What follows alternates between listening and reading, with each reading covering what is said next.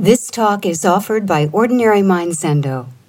Ordinary Mind was founded by Barry Magid, Dharma heir of Charlotte Joko Beck, and is dedicated to her vision of a psychologically minded Zen practice adapted to the needs of American students practicing in the context of their everyday lives.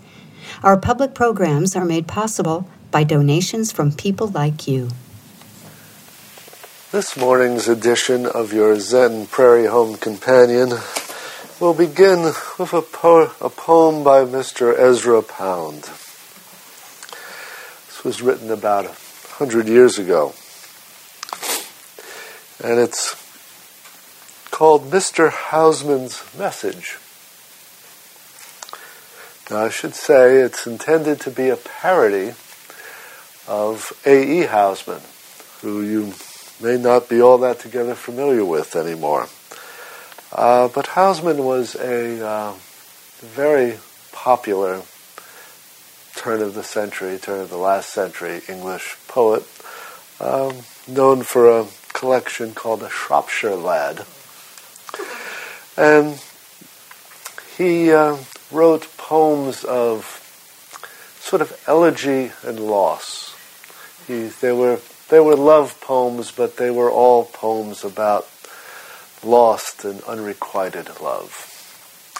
And Pound, who was busy translating the Troubadours, wanted his love poems to be a little more alive and lusty than Mr. Hausman.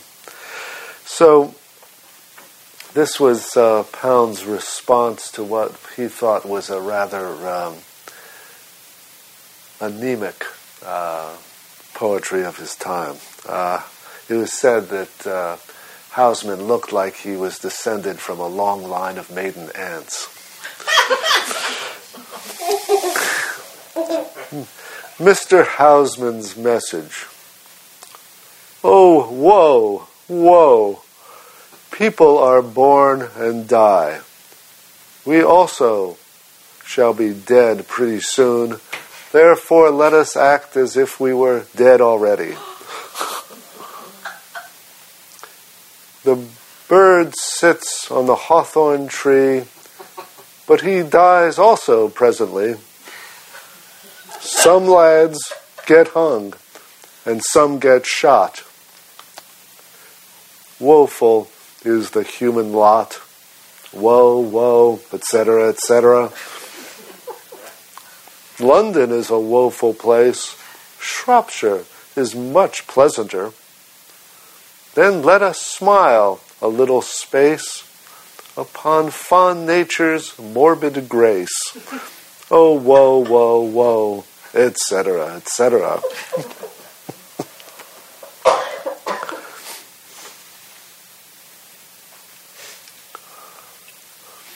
Now, I'll read this as an introduction as well to a little koan, because it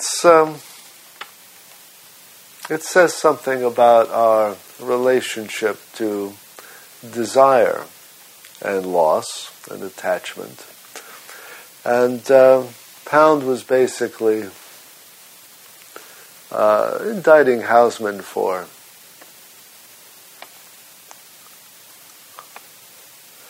wanting to have this kind of arm's length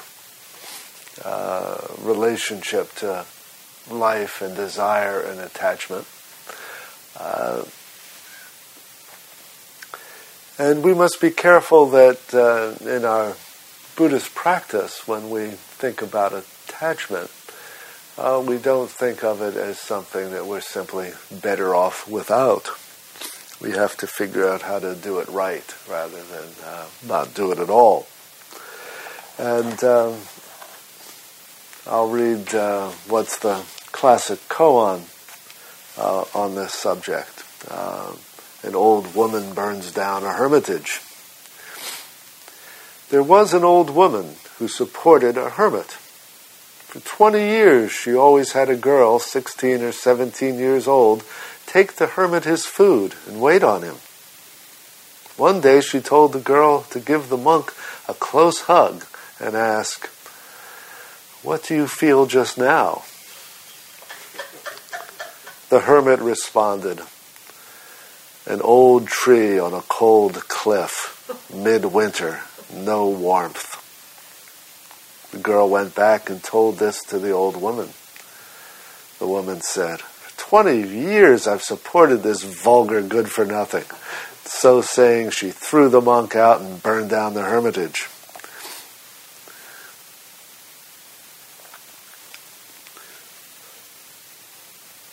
Now the hermit is embodying a certain kind of ideal, and it's relevant to our discussion of precepts because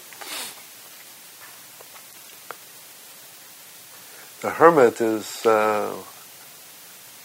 saying, for instance, the way not to misuse sexuality is to not have any at all. That we don't have to control our feelings if we don't have any feelings in the first place. So we'll make ourselves into an old tree on a cold cliff. No warmth, right? This is more or less saying there's no difference from the people sitting in the Zendo and the stone Buddha sitting in the garden. This is a strange thing to aspire to. And sort of the thing that Pound is complaining about in Hausman, that he's just sort of prematurely given up, that his reaction to lost love is to never love again. And the hermit's response to temptation is to simply become unfeeling.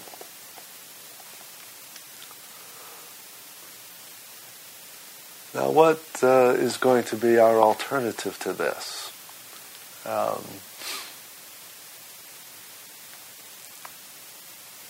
I don't suppose we think that the hermit should have just grabbed the girl. But what would we like to see as the appropriate response? Well, what do we do when the young girl comes in to Dokusan and puts her head on my lap, right?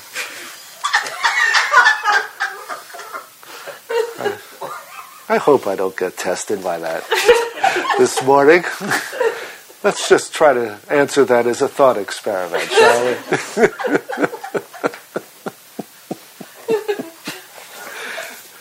But what would you do?